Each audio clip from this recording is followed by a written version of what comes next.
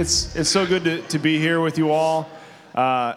First, let me just introduce our speakers. Pastor Phil, you know him, but this gentleman here to my left in the middle, we are privileged to have with us. This is Raleigh Demos. He's the Director of Internal Audit at the General Counsel at the Mothership. Money, money, money, money, money. And also the Director of Empower and Stewardship, which I know that Raleigh will take a few moments to talk to us about. It's a sort of a newer initiative down at Mecca. And when Raleigh comes to the room, it's usually not good when you're seeing Raleigh because he's auditing. So you have the privilege of having a positive interaction with Raleigh. So we're excited to talk to you this morning about finances and maximizing your church's stewardship. First, the overarching statement for finances, which you'll see in your book. We want to identify the best practices that safeguard your resources and produce accurate and timely financial information. Not nearly as inspirational as the prior ones, but equally as important. So I'll give you a moment to write those in. And you know, Andrew, the thing about it is most churches, if you ask most people, why does our church struggle? Most people will say, if we had more money or people. And so the finances are incredibly important in the work of the kingdom of God. And as you're filling those in, if I can just say from an overarching perspective, it's easy in these types of settings when you see guys on stage who, again, it seems like, oh, these guys know what they're doing, and if we only had that or could only do this, then we'd be there too, but we don't. And I think it's important to have an open heart and be willing and ready to contextualize the things that we're going to talk about for your own situation. And then secondly, the most valuable thing for this event is not hopefully just what we're saying to you, but it's the fact that we're all here together in a large network of people, and that all of the resources, all this teaching has come from within this room. And so there are hundreds of people here who have a heart to help. And so if these things are sparking questions in your mind, connect with these people, because this is the value here, is the network. Okay, so best practices in finance. Raleigh, would you mind talking to us about ministerial payroll and how that plays into the church's stewardship? Right. So I have 5 best practices that we're going to talk about, right? But this is the first one that there's external eyes looking at you, right? The IRS. And compensation, including ministerial compensation, is a very difficult concept to understand. It is. And so my first point is we need to understand all of the elements when we talk about what ministerial compensation is. Things like, are we a W-2 or a 1099? You're going to need someone on your team who understands this. We want everyone to be 1099s because it's less work on the bookkeeper. We don't have to withhold taxes from the non-ministerial employees. But that's not always the case. Most of our staff members in our churches are W-2s. Should be. Should be, yes. Now, also going along those lines, salary versus hourly. Again, we want everyone to be salaried because it's easier to manage. We don't have to track their time. They don't have to clock in. But again, for many of our positions, they should be hourly. Now, let me just pause there real quick and say, what's the difference, Raleigh? The difference is if they're hourly, they have to track their time, and any hours over 40, you pay time and a half, right? That's the Fair Labor Standards Act. And so we want to just call everyone salaried. Now, in the last few years, they changed the rules, and now you can't call anyone salaried unless they make how much? Does anyone know the number? $47,500. You cannot be salaried unless you make that minimum amount. And so many of our churches can't afford that. And in speaking with many of our churches, I hear from sometimes, well, can't we be exempt from this because of this? Or can't we skirt around the rules because of this thing here? Can't we cheat the government? Well, and also, can't we cheat our employees? Ooh. Oh, good one. So I say that to say, if we're faithful to do what's right, not just what the letter of the law allows us to do, but meeting the spirit of the law too, I think that God honors that. But Andrew, if our secretary wants to donate 5 hours a week, can't we do that? And we shouldn't, again, we shouldn't ask that of our people. If we honor our people and we love them, then we should pay them for their time. Absolutely. Exactly. Now, there is a caveat for pastors. We can abuse our pastors all day long, and the government allows it. You don't have to pay your pastor $47,500 to call them salaried. The government does not care. It's the one time when they don't care about you. But I don't recommend it. It's not the Don't one time, abuse. but Don't abuse your pastors. Other things like housing allowance and 941s, you just need to do it. You need to do it the right way, or the IRS can get either your pastor in trouble or your church in trouble. All right, so the second area I want to do real quick in compensation is I want you to put it in writing. I want us to be intentional about our compensation. We know that our pastors are underpaid and we don't get a lot of benefits. The average salary for the AG pastor is $35,000. We did a study. 72% of our pastors don't have a retirement component to their package, and 68% do not have health insurance. So a healthy church has healthy financial practices and healthy and generous compensation. All right.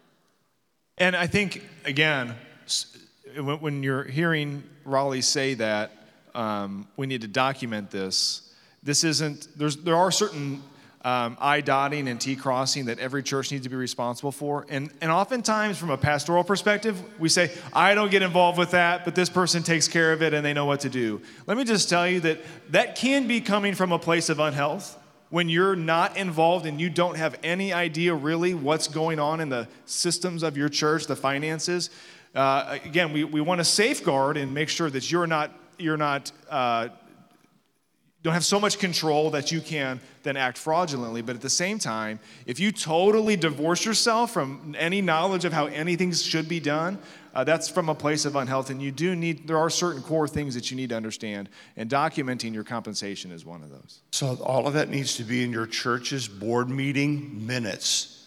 And the minutes of that meeting need to be kept in your church's file cabinet or record or on the computer and all of those kinds of things. So you have to document it.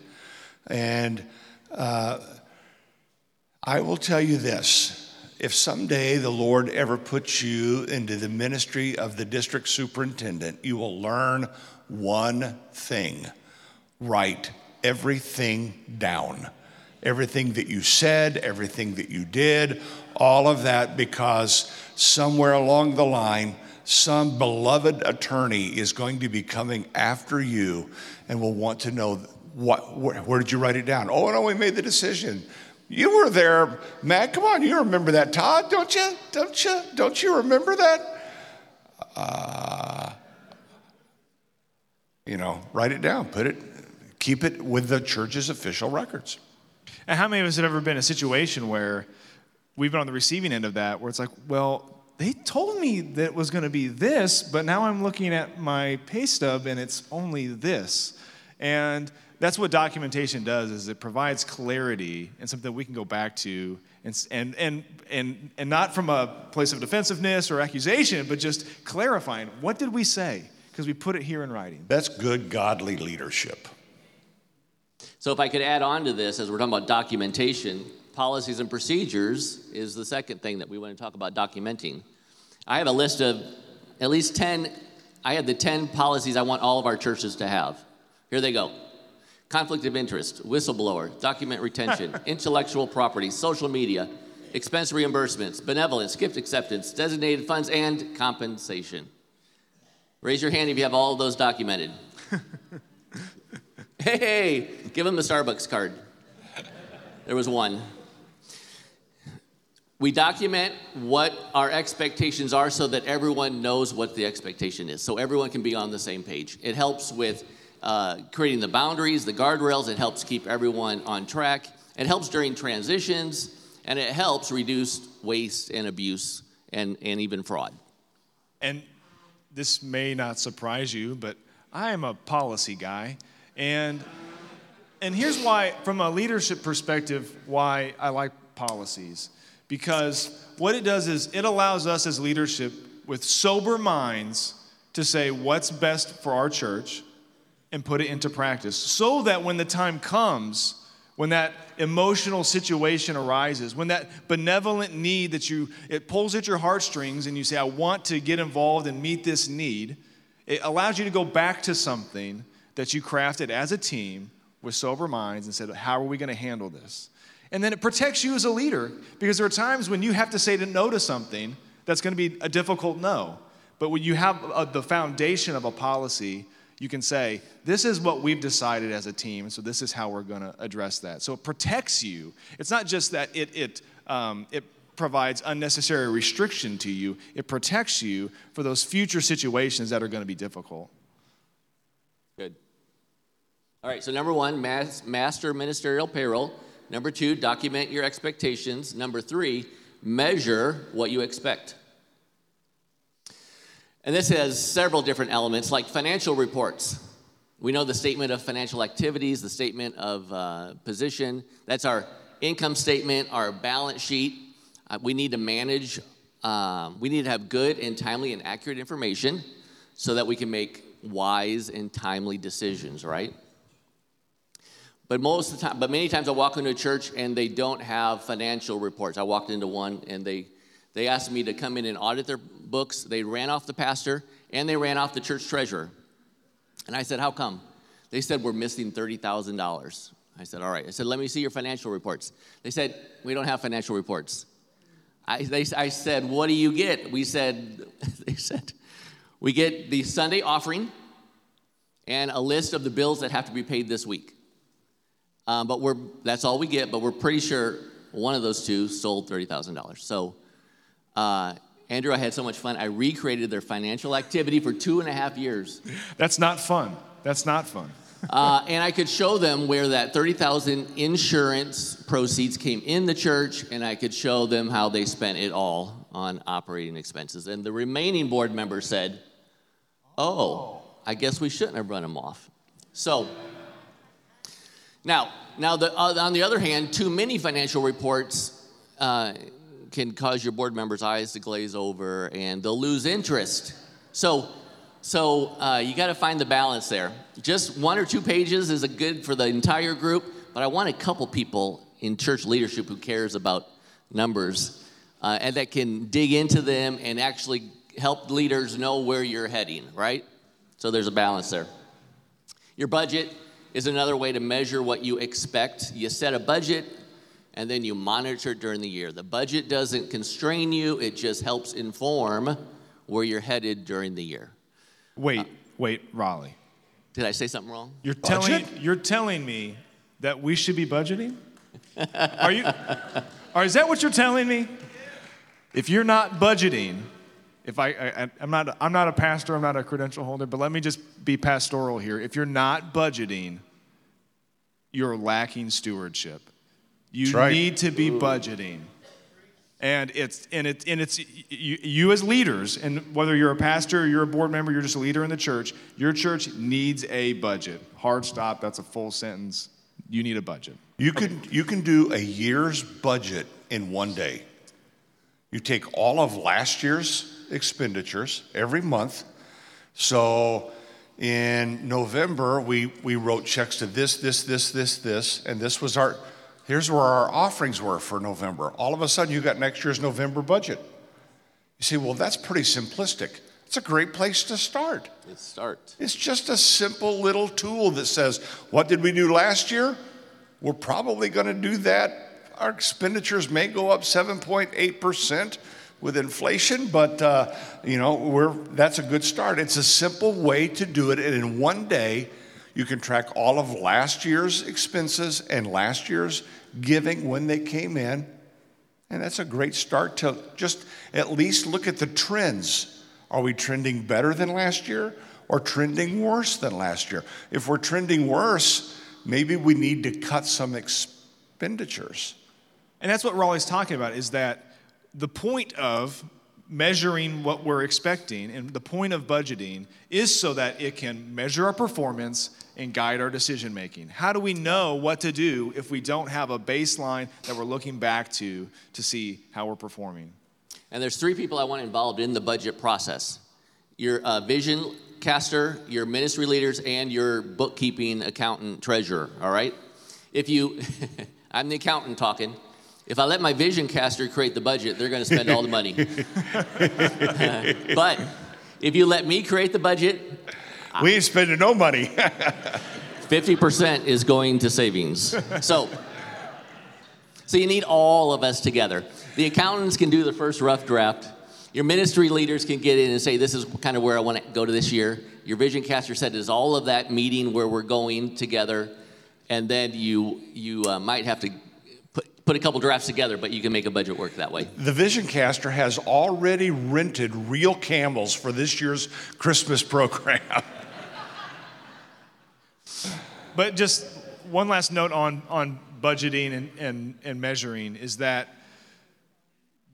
it has to be tied back to your vision and mission. Allow those things to manifest themselves into your budget. So the question of budget needs to start with, what are we doing? What's our vision for the next year? It has to be tied together with your calendar so that we know, okay, how are we going to allocate our resources, because how's our vision going to manifest itself in the next year? And by the way, I'll just say real quickly, your income usually trails your expenses by 2 to 3 years.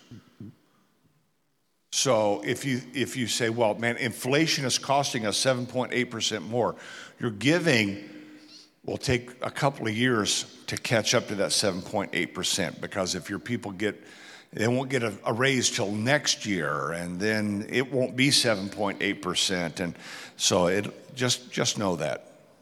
Yeah, okay. And did you see how I worked in budget for reserves? I did, and I appreciate that. Yeah. I affirm that. Thank you. All right.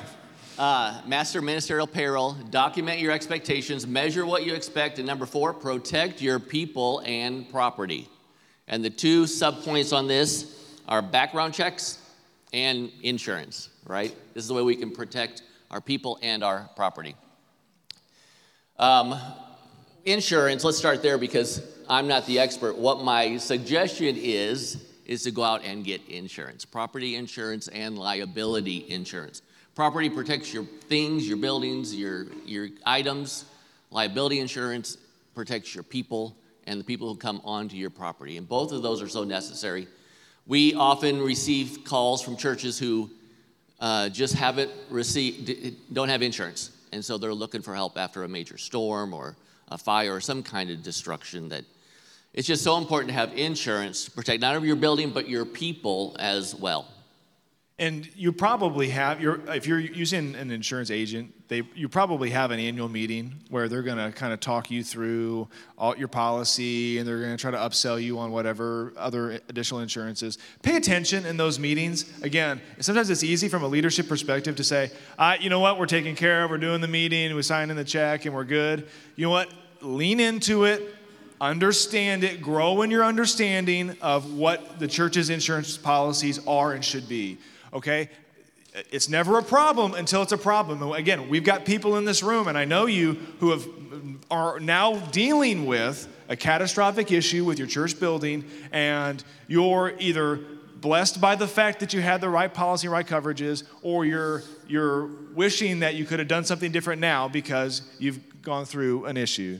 So especially, here's just an insurance tip. If you have a large building or an old building, make sure that you, as part of your insurance, that you have the code upgrade part of your insurance.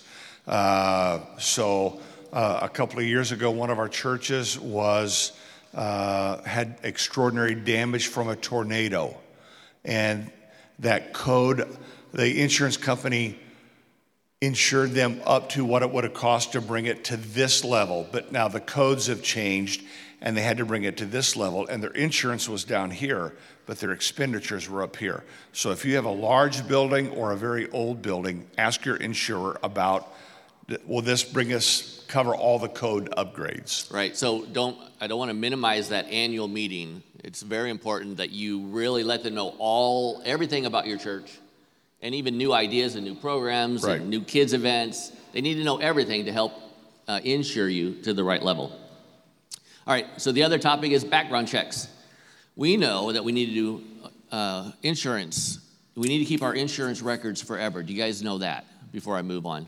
Even expired insurance documents, keep them permanently. Raleigh, the district was just in a lawsuit from an event that happened back in the 70s, 50 years ago. And we contacted the insurance company, and they said, no, They're not going to keep them for you. Don't believe you weren't our client back then. And we had a copy of our insurance declaration pages and bills that we sent it to them, and they were like, oh, our mistake. Okay, we'll cover you from 50 years ago. Never throw them away. Yeah, so important for us to know about that now.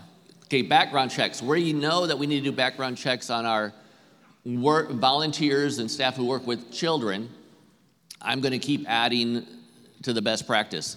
Also with any people who work with vulnerable adults. And now we're getting to the point where you need to do it just for everybody. But it's expensive. But the risk is there, and we're seeing it more in our churches, that now we need to maybe do background checks on everybody. The general counsel, all 600 employees, all employees and volunteers are now getting background checks. How often do you get those, Raleigh? Good question. I'm willing to go to every 2 or 3 years when we need to repeat them. Because I'm going to go down the fraud route. You never know if, you don't know if someone got arrested, let's just be honest, or someone got convicted in the last couple of years. So repeating the background checks is just as important as the initial one. Now, a red flag on your background checks doesn't mean they can't serve in the church. It just might mean they can't serve in certain positions.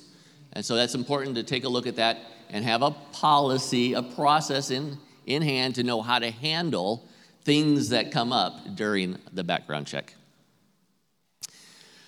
I don't have all of the answers on this yet, but talking with some insurance, AG Financial, we also need to keep attendance records at our campgrounds. We need to know how long which students attended camps. And now I'm just kind of giving you a forewarning because it's still being developed. But it might be that we need to keep like attendance records 7 years past when the student turned 21. Think about that. So if they're 13 years old when they come to church camp, it's 8 years, they turn 21, 7 years after that, 15, 16 years, you're keeping documents. That's why we brought Raleigh. We brought him to scare all of us. So. Yeah. 70% inspiration, 30% fear and intimidation. All right, Raleigh. Well, talk to us on our last best practice on how we can safeguard our finances. Financial controls. This is where I live every day. I'm the internal auditor. I'm making sure our financial controls are in place and operating effectively. So the fifth best practice is we need to protect our finances. So financial controls, like segregating duties. That's the easiest one I can just throw out to you right now. Segregate your duties. 2 eyes on every financial transaction. Let me give you some ideas. One person writes the check, one person signs the check. Some of you have 2 people sign the check. That's over and above. That's awesome. That's a way of protecting your finances. But not the same person who wrote the check. But not the same person. And but I think it's easiest though when I just stamp. Mm-hmm. I stamp a lot of blank checks, and that's the first signature. And then I just have those ready and available. And then you can just take that check anytime and write it. Yeah. That's good. Just a big stack of them. Yeah. And whenever you need one. Pre-sign them. Right. You can do anything your last day as a minister. At least 2 people counting the offering, and not married, unrelated folks counting the offering. One person takes the deposit to the bank. The other one is waiting for that bank receipt to come back and double checks it and says, that's what we counted. That's exactly what we expected to happen, to receive, to go to the bank. One person submits a receipt for reimbursement. Another person approves the reimbursement. You guys get that? One person manages, the bookkeeper does all of the financial entry. Another person does the bank reconciliation. Now, Andrew, our software does bank reconciliations as part of it. Mm-hmm. And so having 2 people learn the software is sometimes difficult. It's hard enough getting one person to know the software. But usually what you can do then is, if it's something where only one person really knows and can do the software, you can still perform a review and have oversight into that process without somebody having to be an expert in performing the bank reconciliation. That's right. And so I think in a lot of these processes, sometimes our churches are limited by the resource of people and who can perform these tasks. But we can always have oversight into the process by performing reviews and ensuring, and again, we're protecting our people when we do that. Or same thing, we're protecting ourselves when we allow someone to look over our shoulder and see. One area that I think makes the most sense is an expenditure. So having, if your bookkeeper, you have someone else, bookkeeper, staff, writing the checks, board members signing the checks, you as a pastor, I feel like it would be appropriate and wise to weekly or monthly review a list of the check register. What it does is the easiest spot for fraud, I feel like, in your church is writing checks to fake vendors, okay? So it's a simple way that you can oversee that process without having to be necessarily involved in the day-to-day work of it. And we hate to think that someone would be dishonest with the Lord's money. But it happens all the time, everywhere. And so it's just one of those things. The federal government did not get Al Capone for murder. They did not get him for bootlegging. They did not get him for any of the crimes that he committed. They got him over financial controls. And listen, I don't want to be that fear monger, but the government, there's coming a day when the government will be coming after the church. And just be smart now. Right. We know that studies show that 30% of our churches have experienced fraud. And there's another study that says 5% of your revenue is lost to fraud every year, whether you know it or not. So financial controls are important. And if you want to know the strength of your financial controls, we've got a little quiz on our website, empoweringstewardship.com. Empoweringstewardship.com, there's a Get Started button.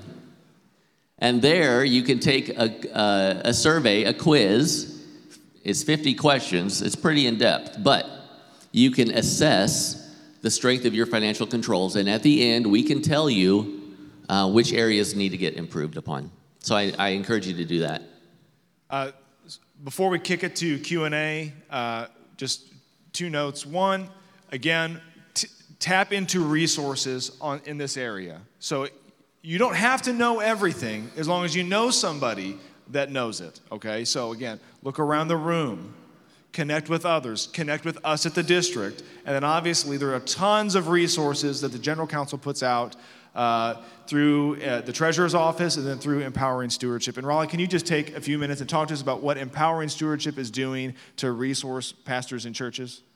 So we have kind of 2 goals to help with your corporate finances and your personal finances. So on the corporate side, free resources to help you do all things church administration and finance related, from free articles to a couple of learning management courses to this financial control assessment.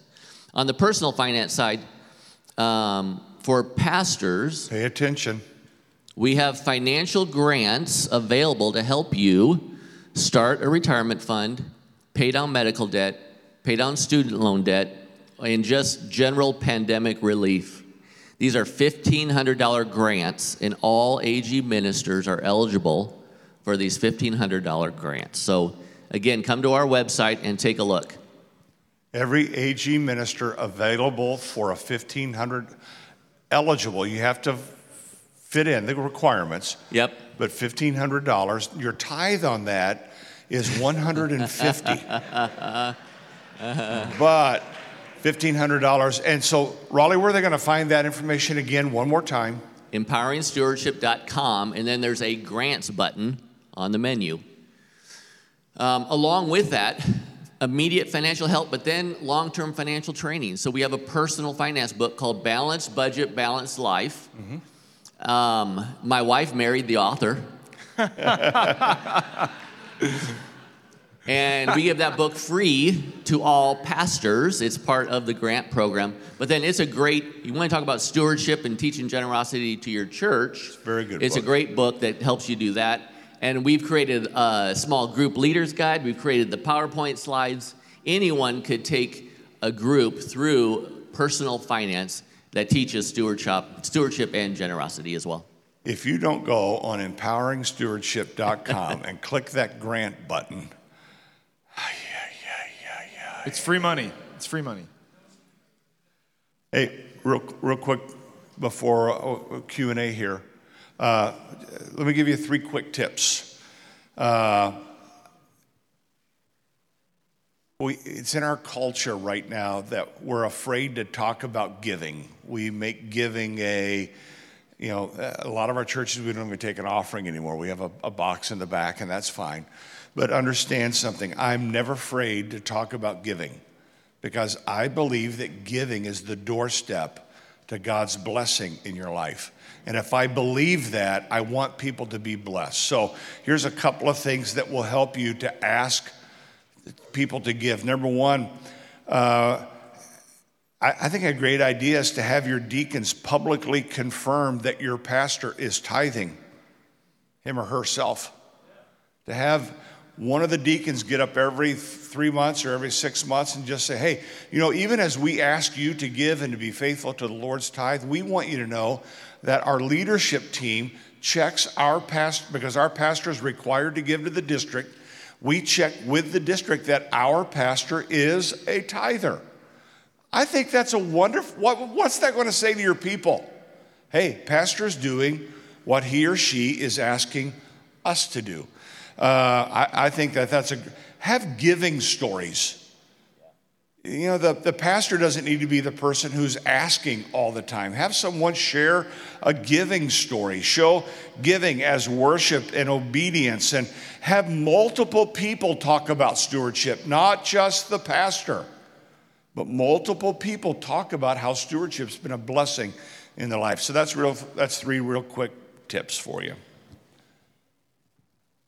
Pastor Keith.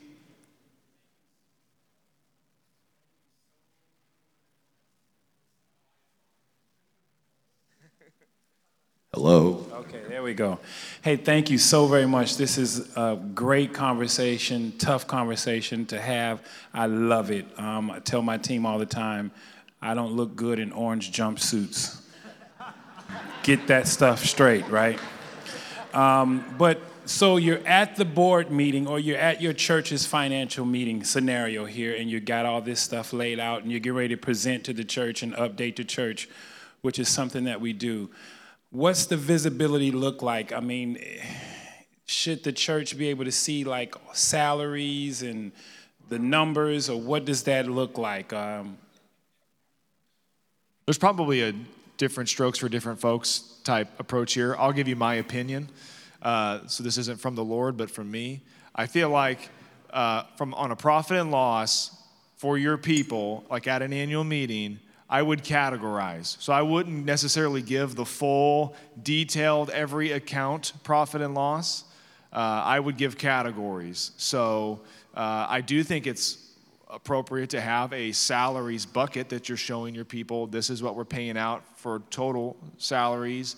And again, all appropriate categories to give. You want to give plenty of visibility, but I do think that there's probably some wisdom in not showing individual accounts. That's my perspective. I would agree, and I'd even be comfortable with just 5 or 6 buckets, as long as you have some good stories along with how that money was used to grow God's kingdom.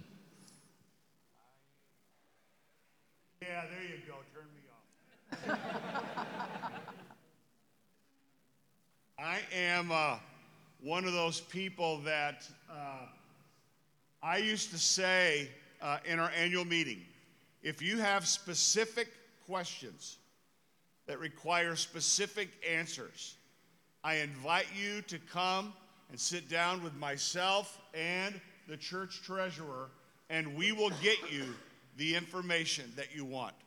So everybody could have that information. But at that meeting, we also will have your tithe record as well.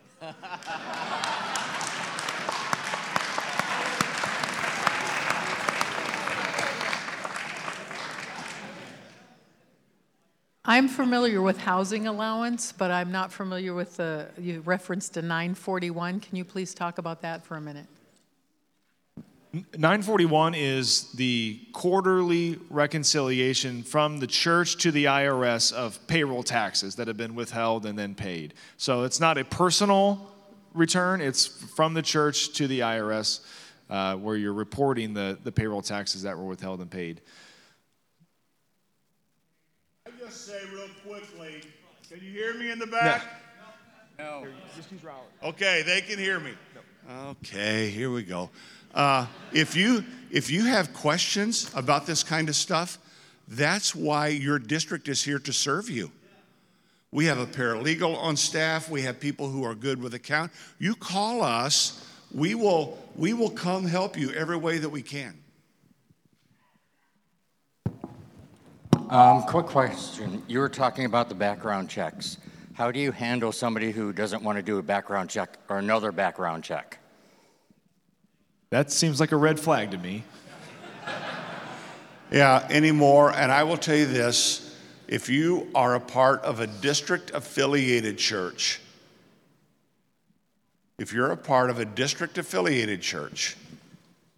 the district requires that all of your volunteers have a background check every 3 years. That's a part of our policy as an oversight of your church. It's in the district-affiliated church manual.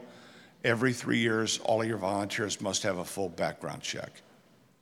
And I've got privacy concerns, and I understand that, but we have concerns for our children as well. You mentioned that everybody that works and gets $47,500 or less needs to be paid hourly. What if they're a member and they're spending time in ministry as well as being an employee of the church? How do you divide the time in keeping track of that? So it's 47.5 for non-ministerial employees. The minister who is earning ministerial pay is exempt from that law, but don't abuse them, even though I tell you you can. So if you have a minister who is also the janitor, the janitor isn't ministerial pay, so that's a very good question. Well, I think and if you'll come to next year's relaunch event, we'll have an answer for you. I'm just giving you ideas. I'm like the evangelist. I'll stir it up and leave. Well, I do one thing to consider when we're talking about, because we all deal with this often. The people that are paid staff in our church also attend and serve in other areas, and how do you draw that line? So I'll tell you what we do, and the best practice that we've received when we've asked this question of our legal counsel is that you can volunteer for the place where you work. But what you volunteer for has to be distinct and different from what you're paid for. Okay, so you need to have a job description that lays out what is this person's job, what are their duties, what are we paying them for. Document the expectation of the job. It's a best practice. And then you can then measure that against what they're volunteering for, and that's how you can make a distinction. Because we want to make allowance for those people to be able to serve in ministry, and that we're not having to pay them for that volunteerism, but we need to be clear what they're being paid for and what they're volunteering for. And the IRS allows for that. Next. Yep. Hi. I was curious, what do you do with background checks for people who are not citizens? Oof. I know nothing.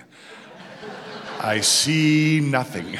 You do have to have a Social Security number in order to complete a background check, but Yep. I've heard that there are some international type of background checks as well for other citizens or foreign citizens. So I guess you just have to keep looking on how to do that. Contact the General Counsel Office of Ethnic Relations, and I'm sure they'll have an answer for you. General Counsel Office of Ethnic Relations. And JJ, if you don't get an answer there, then email me and we'll work together, because that's a question that we need to have an answer to. Yeah. Hi, in a smaller church, I worked for a company that was publicly traded, and everything was segregation of duties. How do you make that a reality in a smaller church where you have a small group of people handling things? How do you work that out? Yeah, I love that. And I'm going to give you an idea that doesn't cost any money. It just means a couple more people need to get involved, be engaged, and be passionate about what you're asking them to do. And that is a volunteer who comes alongside your bookkeeper, who provides that second set. Whether it's a board member, I'd love it if it was a board member, someone in leadership, looking at all of the checks being written, or reviewing the financial reports in detail. But it doesn't have to cost, you don't have to hire a second person. You just need someone else in the church. And just like we said yesterday, someone is out there, if you just ask, who has that background, that business background and experience that can come alongside you and provide those an extra level of accountability and segregate those duties. Two quick things on I think the income side of things is fairly easy. You know, if you're taking the offering on Sunday, you have two people count it, you seal it up for deposit, and then you have someone take it in and bring back the deposit slip, and you can match up to the bank statement. That's fairly easy. On expenses going out, this is something where you can have an internal person writing the checks, and they hold them unsigned until a board member can come in and sign and review. And that just takes the planning of knowing we do this. They come in once a week. They come in on Sunday. You got to plan ahead so you know that everything's queued up and ready for them when they come in to sign. But just with a little bit of planning, you can have that second set of eyes that comes in, and it's not a huge burden on them to be the reviewer and signer. We start talking about money, and everybody wakes up. We got 1 minute and 40 seconds. All right. Two quick questions. One, I've been hearing a lot of ads on the radio when I'm driving around about a rebate for ERC. Well, Employee, it was for payroll tax, yeah. employee retention tax credit. Right. So I was curious if you could talk a little bit about that. And then second question, real quick, if we could, is are there any exceptions for background checks where there's something questionable? You talk to the person in the interview and you're like, that sounds reasonable. No. A red flag's a red flag. And you have people who 20 years ago committed an inappropriate action when they were under the influence of alcohol. And they've been saved, redeemed, and changed. Hallelujah. Thank God. Make them the worship leader. They just can't work with kids. They just can't. And understand something. It's not protecting the church. It's protecting them. Let somebody make one little accusation and then that red flag's in their history. The whole community will say, guilty. They're guilty. Look, no. You're protecting them as well as the church. ERTC. I'll start, and then Raleigh will correct me. So it's fairly complex. A couple overarching things are that ministerial wages are not eligible. So if you can get a credit back on wages paid by your church if you're eligible. We can talk about eligibility in just a second. But note that ministerial wages cannot be rebated back. So we'll be talking about a credit back on wages that were non-ministerial, so non-ministerial staff. Then eligibility. The program runs from quarter 2 2020 to quarter 3 2021. You can still apply back retroactively for those credits. And there's two ways to be eligible. One is your church was shut down per governmental order. According to our legal counsel in the state of Illinois, the only quarter during that program in which our churches were closed by order was quarter 2, 2020. So every church would be eligible for that quarter to have a rebate back on their wages. And if you have questions on this, we can talk like nuts and bolts, like privately or later. I'll send something out. So quarter 2, 2020. However, if you received a PPP loan and had it forgiven, then those wages that were paid to you for PPP can't also be used for employee retention credit. So those two things there wipe out a lot of us from eligibility. The other pathway towards eligibility is that your church experienced a drop in revenue when comparing that quarter with the corresponding quarter in 2019. So if your church had a significant revenue drop in 2020 or 2021 compared to 2019, then let's talk. We can talk and kind of dive into your books and see, okay, are we eligible? Because if you're eligible, it can be a significant benefit for getting a credit back on those non-ministerial wages. That's good. I don't have anything to add to that. Okay, guys. Hey, we went over 2 minutes. Everybody wants to talk about money. All right, 2 more questions. Okay. I can see when you're talking about 5% in terms of monies, we have now started doing fundraising, and it involves petty cash or it involves a cash box. And do we use the same procedures that we use when we make a collection? And what do you do with, I need a roll of tape, and so do we take the money out of the box and then put the receipt in the box? What are the procedures when it comes to dealing with cash and fundraisers? So a petty cash process, no matter what you're using the little petty cash fund for, same process. Someone comes in and says, I need to go to the store for $10 or $20. I want it to be smaller expenditures. They sign, I received $20 out of the petty cash fund. They go to the store, they bring back the receipt and the change, and then it's documented on that form. The receipt and the change equals $20. And so that's just the general process on how you manage a petty cash fund. It's usually just for small types incidentals. Did we have one more or not? Okay. Just real quickly, the 10 policies that you ran down that you recommend every church has, is there a place where we can get that list, or can you read it off a little bit more slowly? I knew that question would come up. Email me at the moment. As I was creating that list of 10, I was like, I should really have all of these written down and have a template for every church to model. Would you mind if you'll send it to me? We've got the email list for everybody that registered, and we can send it out as additional resources after the fact. Good. Because it's a good list. You want to see it. All right. We done. Everybody loves talking about money.